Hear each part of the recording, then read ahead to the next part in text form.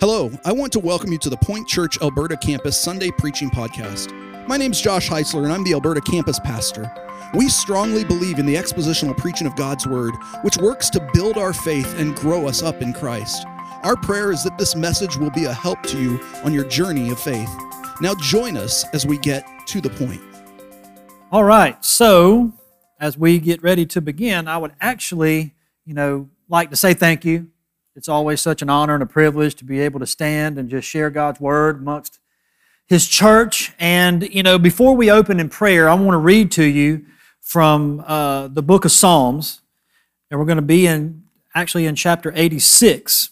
Tucked away in chapter 86 is a handful of verses that I want to share as it will set the tone for our opening prayer, set the tone for just how we approach God's throne of grace this morning. So let's read together. And Psalm 86, beginning in verse 6, the psalmist says, "Give ear, O Lord, to my prayer, and listen to my plea for grace.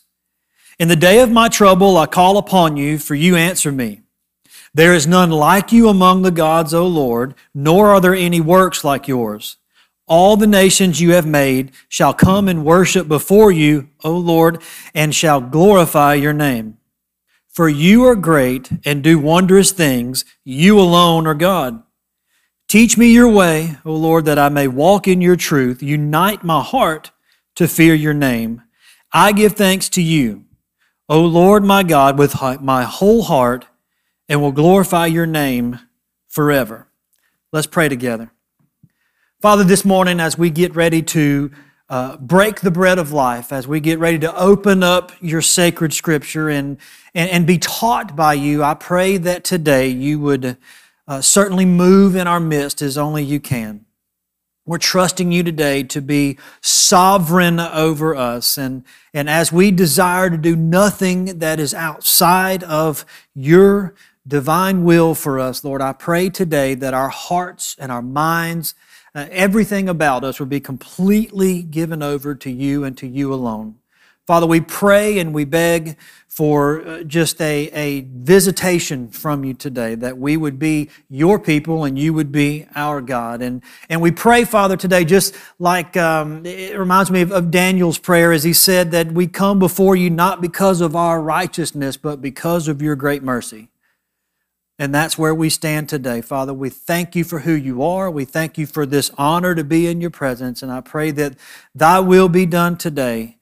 And it's in Jesus' name we pray, and for his sake, amen.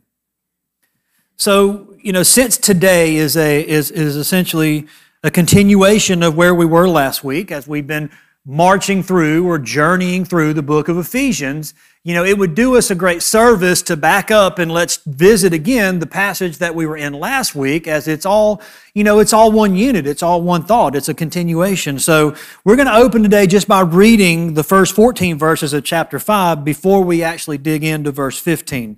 So if you have your Bible or you want to look up at the screen, we're going to be in chapter 5 of Ephesians, beginning in verse 1. "Therefore, be imitators of God as beloved children, and walk in love as Christ loved us and gave himself up for us as a fragrant offering and sacrifice to God. But sexual immorality and all impurity or covetousness must not even be named among you, as it is proper among saints. Let there be no filthiness, nor foolish talk, nor crude joking, which are out of place, but instead let there be thanksgiving. For you may be sure of this, that everyone who is sexually immoral or impure or who is covetous, that is, an idolater, has no inheritance in the kingdom of Christ and God. Let no one deceive you with empty words, for because of these things the wrath of God comes upon the sons of disobedience. Therefore, do not become partners with them, for at one time you were darkness, but now you are light in the Lord. Walk as children of the light. For the fruit of light is found in all that is good and right and true. And try to discern what is pleasing to the Lord. Take no part in the unfruitful works of darkness, but instead expose them. For it is shameful even to speak of the things that they do in secret. But when anything is exposed by the light, it becomes visible. For anything that becomes visible is light. Therefore it says, Awake, O sleeper, and arise from the dead, and Christ will shine on you."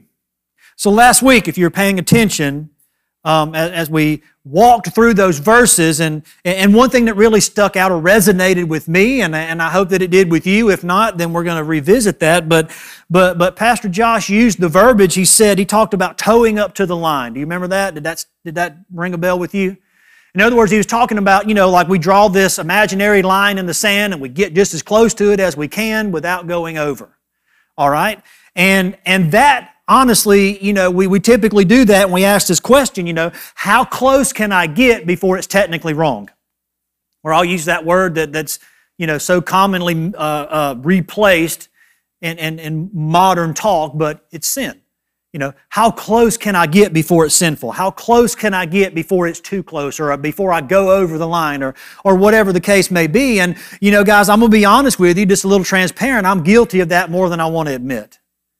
I've been guilty of that more than I want to admit, and I'm, if history is any teacher, I'm probably going to be guilty of it again. But it's something that we do, and sometimes we do it subconsciously, sometimes we do it purposefully, sometimes it's premeditated, but that there's this understanding, okay, that our goal or our objective in our walk with Christ is not to see just how close we can get before it's technically the wrong thing.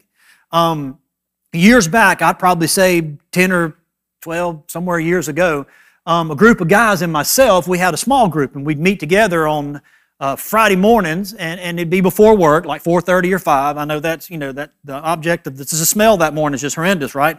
No, but we get up early before work, and it was really quiet, and we would have like a Bible study. And I don't know if you've ever heard of Dr. Joe Savage, but at the back, I'd probably say 20 years or better, he wrote a book. It's actually a devotional, but he wrote a book. It's intended to be like a 40-day devotion, like this, almost like a central focus for 40 days of kind of getting yourself back in alignment. But we actually spent like a year in it, but it's called More of God, More of Me. And the whole concept behind it was, the more that we give up of ourselves, the more we can receive, okay? And in that book, and I forget what day it was, he tells this story of a particular gentleman who was very wealthy. He lived up a mountain, and he needed a driver to get his daughter down the mountain to school each morning. So he put out an ad and had a lot of interest, and as he would interview each driver, it was a typical interview. Give me your experience, tell me about yourself, all that kind of stuff. And then he would end each interview with a very probing question, and he would ask them, or he would tell them, about halfway down the road, down the driveway of this mountain, there's a part you're going to come to where it gets kind of squirrely, okay? He'd say there's a rock face on one side, and then there's a really big cliff, a drop-off on the other. How would you handle that situation? And driver after driver answered the same exact way. They said, well, I've been driving for X amount of years. I drove for this company. I drove this kind of vehicle. I've got this experience. I can do this. I can do that. I bet I can get within a foot or even closer to the edge without it becoming too dangerous, or without things getting unstable, or without there being a problem or us going over the side. And he'd say, okay, take a note and send them on. The last driver to come through that interview process, he asked that question, and that driver said, well, he said, you tell me there's a cliff on one side and there's a rock face on the other, correct? He said, yeah. He said, well, I'm going to get as close to that rock face as I can get. He said, because at that point, I only have this much road to deal with. So if I know that I'm as far over against the rock, against the wall as I can be, then I'm as far from the edge as I can be. And that's the best place to go. The gentleman said, you're hired. Okay? So that's the essence of what we're trying to talk about today. When Paul talks about our walk in Ephesians, he's talking about our life, how we live, the things we do, the decisions we make, where we are going, and every bit of that. We're not to be so concerned with, well, how close can I get? No, we're concerned with how close I can get to Christ, not how far I can get without being too far. And that's what I want you to think about. Sometimes I throw these names out without actually considering, like whose interest or what. But, how many of you have heard of Martin Luther? My guys are going to laugh their heads off because they've been force-fed a lot of theology and a lot of church history in their little short tenure, but, it's going to bear fruit. Anyways, if you're not sure about who that is, when you get home, Google his name, Google the Protestant Reformation or the 90th. Anyways, I don't want to get too far off. So either way, when he would teach his students, okay, he would often employ a certain phraseology from Latin to help them understand what it means to walk. As Paul describes in Ephesians here, what it means to walk. And he would use this Latin phrase called Coram Deo. I want you to write that down. If you got a pen or a pencil, write it on your hand. I don't know. Don't write it on, anyways. Write down, and basically what it means is before the face of God. Coram Deo. Before the face of God. And what Luther would teach his students is that to live your life, Coram Deo, is to live your entire life in the presence of God, under the authority of God, to the glory of God. It is a constant awareness of God's presence, of God's watchful eye, of God's will for your life, of God being the sovereign authority for you, so to speak. It's living under a divine sovereignty that recognizes there's no higher goal in our lives than to bring glory to God. Okay? You were created for that. Anything outside of that is abnormal. Okay? And you think about it, you know, Paul says that everything you do, whether you eat or you drink or in word or in deed, no matter, everything you do, do it what? All to the glory of God. And there's nothing that escapes that, the fence around that, okay? So our lives are to be living sacrifices, okay? Our lives are to be purposeful in our aim and our objectives and our goals as we offer up a spirit of obedience and adoration and gratitude, and just how we live is reflective of what we believe. And in this whole idea, the Christian, and follow me here, the Christian who compartmentalizes their life, okay, doesn't understand this.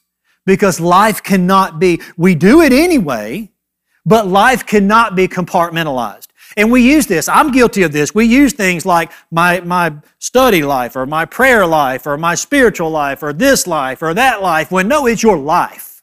Okay? Your life as a whole, it's all attached. You cannot compartmentalize one area and say that it is completely sectioned off, influenced or unaffected by all the rest. No, it is all together. And Luther would teach his students, he would say that all of life is religious or none of life is religious. Okay? And that word religion, it has a different connotation these days. You know, you've heard the phrase, it's a relationship over a religion and things like that. But let me tell you something. And I've been guilty of saying things like that too. But understand this, you can't. Okay? Because the word religion, and I wrote it down here for you, the word religion essentially, by definition, is a system. Whether it's a personal or institutionalized, it's a system of attitudes, beliefs, and practices. James summarized, he says, it's faith and works. Okay? It's what you believe, and then how what you believe affects everything you say and do. Okay? Your religion is your affinity towards what you believe. Typically, religion is assigned to a deity or a greater being, our religion being God Almighty. Okay? So you can't necessarily say you can't have a relationship with God without having a religion. And you can't have religion with God without having a true relationship. Does that make sense? Okay? So I can see where some of the negativity is thrown at that, because, you know, sometimes that idea of sacrilege, or that idea of just living differently than what we say, seems to give a bad note to the word religion. But a true religion, okay, is true devotion, is a true relationship. Okay? So it's this idea of us living with integrity and consistency and humility, all done to the glory of God and to the glory of God alone. So when I say the term Coram Deo, okay, that's not just a theme for this week.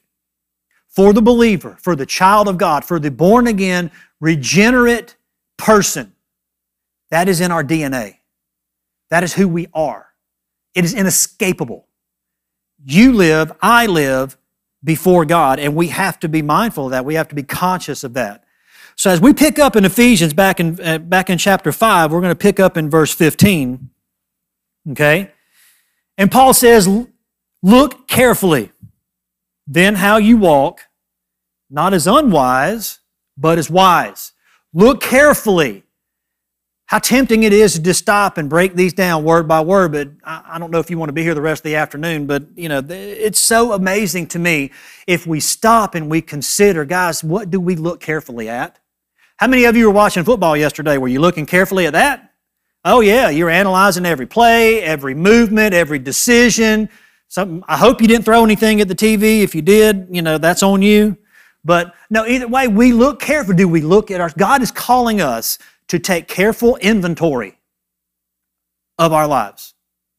To promote. He's telling us in order to promote in our lives what God's Word teaches, we have to audit who we are. And we have to consider carefully what we do and what we say and how we live. We look carefully how we walk. How do we walk? He says we want to walk as wise people, not unwise. And throughout the Bible, there's a consistent contrast between wisdom and foolishness. Okay? Wisdom and foolishness. And follow me here. Wisdom and foolishness is not necessarily like intellect and ignorance. Okay? To be unwise does not mean you're unintelligent. Okay? Do you agree with that? In other words, to be unwise is not to be unintelligent, because we can be smart people and still do dumb things. You agree? Are you guilty? I'm raising my hand. Okay? So as we think about that, how many times, and ask yourself this, how many times has God delivered you from a particular sin or a particular situation or a particular set of circumstances only for you, not far down the road, to find yourself either dangerously close again or smack in the middle again? Okay? Be honest. Be honest. At least be honest with yourself, okay? And Solomon, Solomon was one that asked for wisdom. God said, ask for anything you want and I'll give it to you. And Solomon said wisdom, and God was so impressed that He gave him the most wisdom that anybody had ever had. And they, considered the wisest man. Folks would come from all over to get advice, Israel reached its peak under King Solomon. It also began its descent under King Solomon. But nonetheless, King Solomon had a lot to say about wisdom, because at the end of his years, his wisdom became unemployed, okay? And he began to be foolish. And he adopted the religion and the worship and the practice of worship from his pagan wives, and the kingdom split under his rule. By the end of his rule, the kingdom was split. Okay? So either way, we think about Solomon in Proverbs, he gives us a lot of contrast. You're wise if you do this, you're unwise if you do that. You should do this instead of doing that, okay? And there's just one particular verse in there that sticks in my mind, and it's kind of, gross, but either way, follow me here. But he says, like a dog returns to its vomit, so a fool returns to his folly. Have you ever heard that one before? Okay? In other words, as absurd as it would be for us to go back and ingest what our body has expelled, that's even more absurd for you to revisit your foolishness that God has rescued you from. Fill in the blanks, okay? And that's the communication that we're trying to understand from Paul here today. It's not an intellectual issue. It's really a belief. What do you believe about God as revealed in sacred Scripture? Because let me tell you something. If you truly believe God's Word, you would live according to how you believe. Or if you do, okay? And I'm not saying that you don't. That's between you and Him, okay? And we'll look at that a little bit later, but think about this. Jesus said at the end of His Sermon on the Mount, He said, if any man hears these words of mine and does them, he's like a wise man who built his house on a rock. And then He talks about how the storm came and the house stood. Okay, what is the rock? The Word of God. What is the house? Your life. You build your life on God's Word and you're like a wise man and it doesn't fall. Okay? But if you build your life on what you want or what you deem or what society tells you or whatever is in your ear, it's going to fall because it's not on a good foundation. So we're going to pick back up in verse 16, and Paul says, making the best use of the time because the days are evil. We don't have to sit here and debate right now if the days are evil, right? If you have any awareness of what's going on in the world around you, you know what I'm talking about. But the Greek word there for the word time, okay, it designates a period of time that has a fixed beginning and a fixed end, okay? That's the understanding there. So in other words, it's like, do you remember what James said? I think it's chapter 4. He said, your life is like a vapor. Okay? In other words, and the brevity of life is a theme throughout the Bible that we're not promised tomorrow, and life is really short, especially compared with eternity. All right? So when we stop and we consider the brevity of life, and you think about your life being a vapor, when you breathe on a cold day, how you see it for a moment and then it's gone. Then we have an understanding of what Paul is trying to communicate here, because he's like, guess what, guys? Life is short. Time's running out. You don't know when, but you know it is.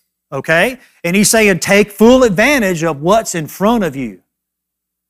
Take full advantage of what's in front of you. Take full advantage of the time that you have and use it wisely. Okay? And now we're going to move down into verse 17, and he says, therefore, do not be foolish. There again, do not be foolish, but understand what the will of the Lord is. Knowing and understanding. We've heard that time and time again, but let me say that understanding is also applying. You tracking with me? In other words, if you truly understand, then you're going to have a true application in your life. If you truly understand, you will truly apply. If you are not applying, you don't really understand. Now that may sound, a little harsh or direct or whatever the case may be, but you have to follow me here, because in this, if we truly believe God's Word, we would do what God's Word says. Because God's Word is very clear. Very clear. You either do what God says or you suffer the repercussions, right? I mean, He's very clear about that. And we oftentimes we want to subscribe to things like God's love and God's compassion, God's grace, God's mercy, God's patience. But yet when it comes to God's chastisement or God's a punishment or either wrath and judgment, we're like, oh, wait a minute. Well, guess what? If this is the only part of God that you know, then that's an idol. Okay? God is all of these things. And we have to know that just as you can't compartmentalize your life, you can't compartmentalize the characteristics of God. God is who God is. And knowing and understanding of knowing and applying God's will through His Word, that's spiritual wisdom. Because if you were to teach someone how to do something and they say, yep, I understand, and then they don't do what you taught them, would you think that they understood? No. Okay then. If you know what to do, if God tells you what to do and you don't obey, then you don't understand because you don't believe Him. You don't think what's really says in here is really going to happen. But let me tell you, there will be a time that there will be no question left in your mind that God had meant what He said. Okay? And this Word teaches us to be prepared ahead of that time. In this Word we find that God gives us clear commands. Be saved. Salvation is a command. Sanctification is a command. Repentance, submission, suffering. Okay? Gratitude. In everything give thanks, for this is the will of God in Christ Jesus concerning you. Give thanks. And Jesus, for us, exemplified all of this. Guys, bury your noses in the Gospels and you will see that this is the Jesus that is written about in here. Okay? Jesus exemplified everything God demands from you. Jesus exemplified for you. And let me tell you, speaking from experience, talking about that word gratitude, if we have a truly grateful heart, full of thanksgiving, it is so much harder to sin. It is so much harder to violate the will of God if we have gratitude for the God of that will. Okay? So think about that as we move forward. But every decision we must, and in every decision, we must ask ourselves a question, maybe a series of questions, but does this move me further or closer to where God wants me to be? Think about that. In every decision, everything we say, everything we do in preparation for that, we have to ask ourselves, is this going to get me closer to where God wants me to be? Or is this going to take me on a path that is the opposite direction of where God wants me to be? I like the way Paul Washer would put it. He'd say, people ask him, Brother Paul, why'd you do this? Or why'd you do that? And he said, because I believed it was the will of God. Why'd you do? Well, I believed it was the will of God. Well, why did you go there? I believed it was the will of God. Could we start asking ourselves that question daily, almost hourly, circumstantially, every time things are in front of us, if we ask ourselves, is it the will of God? That will change everything. Think about it. And I'm just being honest, but everything yesterday that you did you do everything you did yesterday because you believed it was God's will? I'm not looking for you to confess today. I just want you to take inventory. Okay? Do your own audit. Everything you did you do it because you believed it was God's will? Because let me tell you, only eternity is a real deal. Okay? And right now counts forever. And there is no such thing as a passive decision. No, it's all a part of something bigger. And it will outlast you. Do we do things because we believe it's God's will, or do we just do things and then try to manipulate it into looking like something that is remotely resembling God's will? We do that too, right? Every decision we make must pass this test. Verse 18. And do not get drunk with wine, for that is debauchery, but be filled with the Spirit. Now here we go. I'm glad I get to go over this one because nobody wants anything controversial on Sunday mornings, right? Let me say this. Hear me out. The primary thrust of this verse is not alcohol. It's the Holy Spirit. Okay? Let's get that out there in front. The primary focus of this verse, this is not a proof text against drinking alcohol. Okay? I'm going to say that too. The Holy Spirit is the focal point. This is less about wine and more about what controls you. Now, let me substantiate some of this stuff. When it comes to alcohol, Scripture doesn't prohibit its consumption, but it doesn't command its consumption either. Okay? Be clear about this. Be clear about this. What Scripture is clear about, Scripture consistently condemns drunkenness. Okay? As so much as drunkards are numbered among those who will not inherit the kingdom of God. Okay? Hear me on that too. Sobriety can be forfeited for a number of different things, whether it's lust or greed or anger or jealousy, fear, anxiety. We can forfeit our sobriety over a number of different things. So when it comes to this subject of alcohol, I'm not going to tell you what to do. I'm going to tell you to talk to God. Okay? Because I've said this before and I'll say it again. If you feel the need to ask someone, you've already got your answer. And if you really want to know, God will be honest with you. Okay?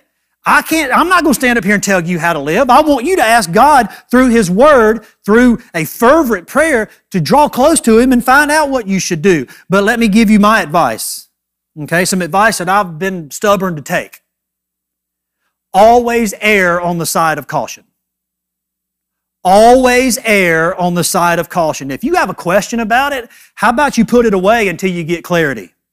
Okay? And that's anything in your life, guys. That's anything in your life. But to lay some context here, what he's trying to communicate to the Ephesian believers is that, in their pagan society, it was often a common practice in pagan worship to their gods to utilize alcohol and sexual immorality and all kinds of crazy things in their ceremonies as they felt like it drew them closer to that God. Okay, and what he's saying is, that's how they do it, you don't do it. That's the foolishness. God says no. Okay? That's the context in which Paul is talking about. This is a command to live continually under the control of the Holy Spirit of God. Like we said a minute ago, look through the Gospels. What you find is Jesus, everything Jesus did, He did through the power of the Holy Spirit. He was completely dependent upon the Father to fill Him with the power from the Holy Spirit for His ministry to be successful, for Him to execute, for Him to walk daily, so to speak. Okay? So we cannot, there again, that word compartmentalize, we cannot separate being filled with the Spirit and then walking in the Spirit. They are in tandem. You cannot separate them. Okay? And if we're going to imitate Christ, then we must remember how He lived. Okay? So, and keep in mind, this is progressive. This is a continuation. So we are, as we seek, it's an ongoing basis. All right? Just as sanctification begins at salvation, but it isn't completed until glorification. And I'm using all these extra syllables, I'm sorry. But in other words, salvation or sanctification begins. Your process of being made holy like God is holy begins at rebirth. And it doesn't end until you stand before Him. okay, for the Christian. So as we move forward, and these verses in verse 19 through 21, and actually it's through the rest of the book, these are the fleshing out of what that Spirit filling actually does. Does that make sense? I use that. In other words, these are the evidences, these are the product of being filled with the Spirit. This is what it's going to look like in your life. All right? They're the direct result of it. So we move into verse 19. He says, addressing one another in psalms and hymns and spiritual songs, singing and making melody to the Lord with your heart, giving thanks always and for everything to God the Father in the name of our Lord Jesus Christ, and submitting to one another out of reverence for Christ. Okay, so what does this tell us? Well, first of all, when you are filled with the Spirit of God, it flows out of, or pours out of, or spills out of your life into everything around you, every other facet of your life, and in those people around you, especially those closest to you, namely your family. In other words, guys, the consequence of being Spirit-filled is you're going to spill some Spirit on somebody else. Does that make sense? Okay? And there again, this idea that praise in our lives, worship in our lives, can't be compartmentalized either. Guys, if the only time you're praising God is on Sunday morning, that's wrong. That's not how this works. If we're not worshiping God Monday through Friday, or Saturday, then we're not ready for Sunday. Sunday is the place where we come and corporately come together, encourage one another, but this is not it. If you're waiting on Pastor Josh to feed you spiritually once a week, then you're going to live emaciated your entire life. Okay? That doesn't work. How many of you only eat one meal on Sunday and that's it? Exactly. If we did, we wouldn't last very long. Or we, wouldn't have much energy to do anything else. So we can't depend on those God has placed before us to be the only time that we allow God's Word to be before us. No, it's a daily ingestion of the truth of God's Word in our lives, and then the understanding and application of that coming out of a life that is Spirit-filled. That is how we are meant to walk. That is what that walk looks like. So you think about this. Paul said in Romans chapter 12, verse 1, he says, to present your bodies as a living sacrifice, holy and acceptable to God, okay? Then he goes on to say, because this is your spiritual worship. Your entire life is meant to be a living sacrifice offered up to God, and worship is how you live.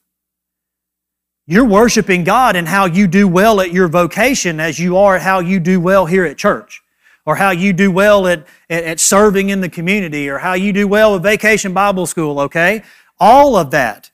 You got to understand, when we talk about all of life being religious, we're talking about the person who is serving God to the glory of God and being a plumber is just as much fulfilling their role as the pastor or the missionary overseas.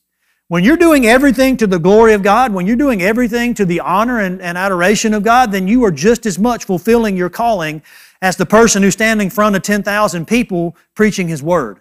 Does that make sense? In other words, there is no saying, well, I'm not that person or I can't do that thing. Do your thing and do it to the glory of God. And you'll find that God is just as pleased in that as He is in the person who's out doing what you consider to be too much for you. Okay? So it's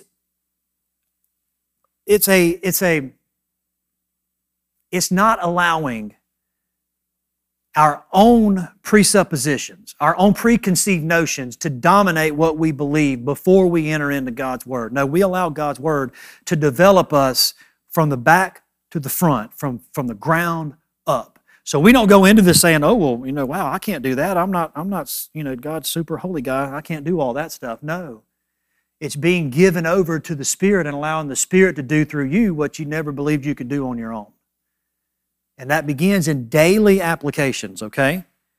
And then we find here them like singing to each other. They sang Scripture. Believe that, okay? But guess what? You can't sing, you can't proclaim what's not in here. You can't sing what you don't have. There again, we have to get it in. David said, thy word have I hidden in my heart that I may not sin against you. Okay? In other words, David learned a valuable lesson. If I value God's Word and I'm continuously investing God's Word in my heart, then guess what? That's the best defense against sinning against Him. Okay? So they sang Scripture. It gets in and it comes out. And then at the end of that, we look at it, they have this attitude of being grateful, of being thankful, of understanding that, like I said before, gratitude precedes a lot of these things, because if we were truly grateful for who God is and what God's done, then that gratitude would drastically influence every other part of us, okay? Think about this. God's faithful, guys. God's not going to surrender His throne. God's not going to do anything contrary to what He's told us in His Word. So in here, we see His faithfulness. We can trust His faithfulness. You can depend on that. You can count on it. And then by the end, we're looking at humility and kindness and submission as those set the tone for moving forward. And I'll be honest with you, I'm glad I didn't get to do the one on wives and husbands, because I'm still learning that stuff. And I don't like stepping on toes that I got to walk beside. So, oh goodness. So let's conclude. Let's wrap all this up. Okay, living coram Deo, before the face of God. Okay. I hope you wrote that down. There's no higher, more exalted, more compelling goal than to know God. That's why we exist, to know Him. And when we know Him, we make Him known. You can't know God and not make Him known. You can't obey God and not make Him known, okay? That's just it. We know God, and God just expels from us. That's a part of living and walking as Paul is describing here. And you can't make known who you don't know, and you can't walk where you're not. So Paul began his letter by saying, are you in Christ? He was talking to those in Christ. Is that us? Is that you? Are you in Christ? Have you fully surrendered? I'm not talking about have you walked an aisle, have you prayed a prayer. No, have you fully surrendered your life and given it over to Him? Is that something that you can say with confidence, yes, I am fully surrendered? Because there's a story, and I want to draw all this together. In Mark chapter 11, it's after Jesus makes His triumphal entry into Jerusalem. He comes by a fig tree.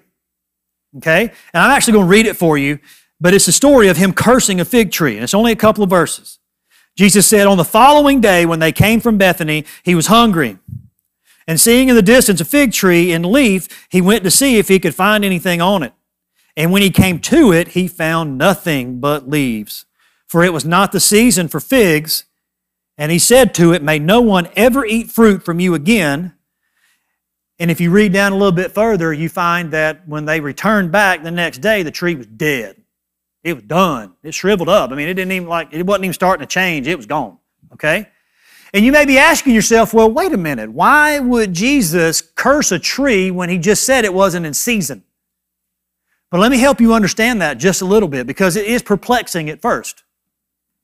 If you know anything about, and I didn't until I, have read into it, but if you know anything about fig trees in Palestine, fig trees in that region, they would bear fruit twice a year. Okay? And in those seasons of bearing fruit, they also bear foliage. In other words, they were hand in hand. If you saw a fig tree with foliage, you knew that it had figs, because that's what they do. So when it says this tree is out of season, what it meant was it showed leaves as if it were bearing fruit. So Jesus approaches this tree that looks like a fig tree. It has fig leaves, but there are no figs. Okay? And what this is a stern warning about He hates hypocrisy. God hates hypocrisy, and this tree is a sobering reminder of just that. Jesus said, you will know a tree by its fruit, not by its leaves. Every one of us today are wearing Christian leaves. We're sitting in church.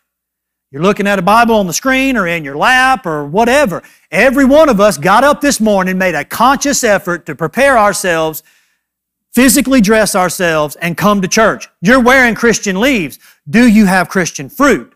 Do you have fruit as described in God's Word? Okay, and what is fruit, you might be asking? That's anything done to the glory of God because you believed it to be God's will. Fruit is not just soul winning. Yes, that is a goal of ours, but fruit is you serving and loving and doing what God is commanding, being obedient to the Word of God and doing it to bring glory and honor to His great name. That is what fruit is. And we have to ask ourselves, do we have leaves but no fruit? All right? What if we were that fig tree and Jesus was to approach us today and say, I'm looking for some fruit. Give me some fruit. And you're to say, I want some leaves? Think back a few thousand years before this. Okay? What were those fig leaves trying to cover up? Shame. Sin. Remember Adam and Eve? What did they do? They clothed themselves because they were naked and ashamed. Okay? Sometimes these Christian leaves that we wear are really trying to cover up what we don't want someone else to see. What we're ashamed of or afraid of, and what Jesus is looking for is fruit. Today, the Bible says, today is the day of salvation. When you stand before God, it's too late.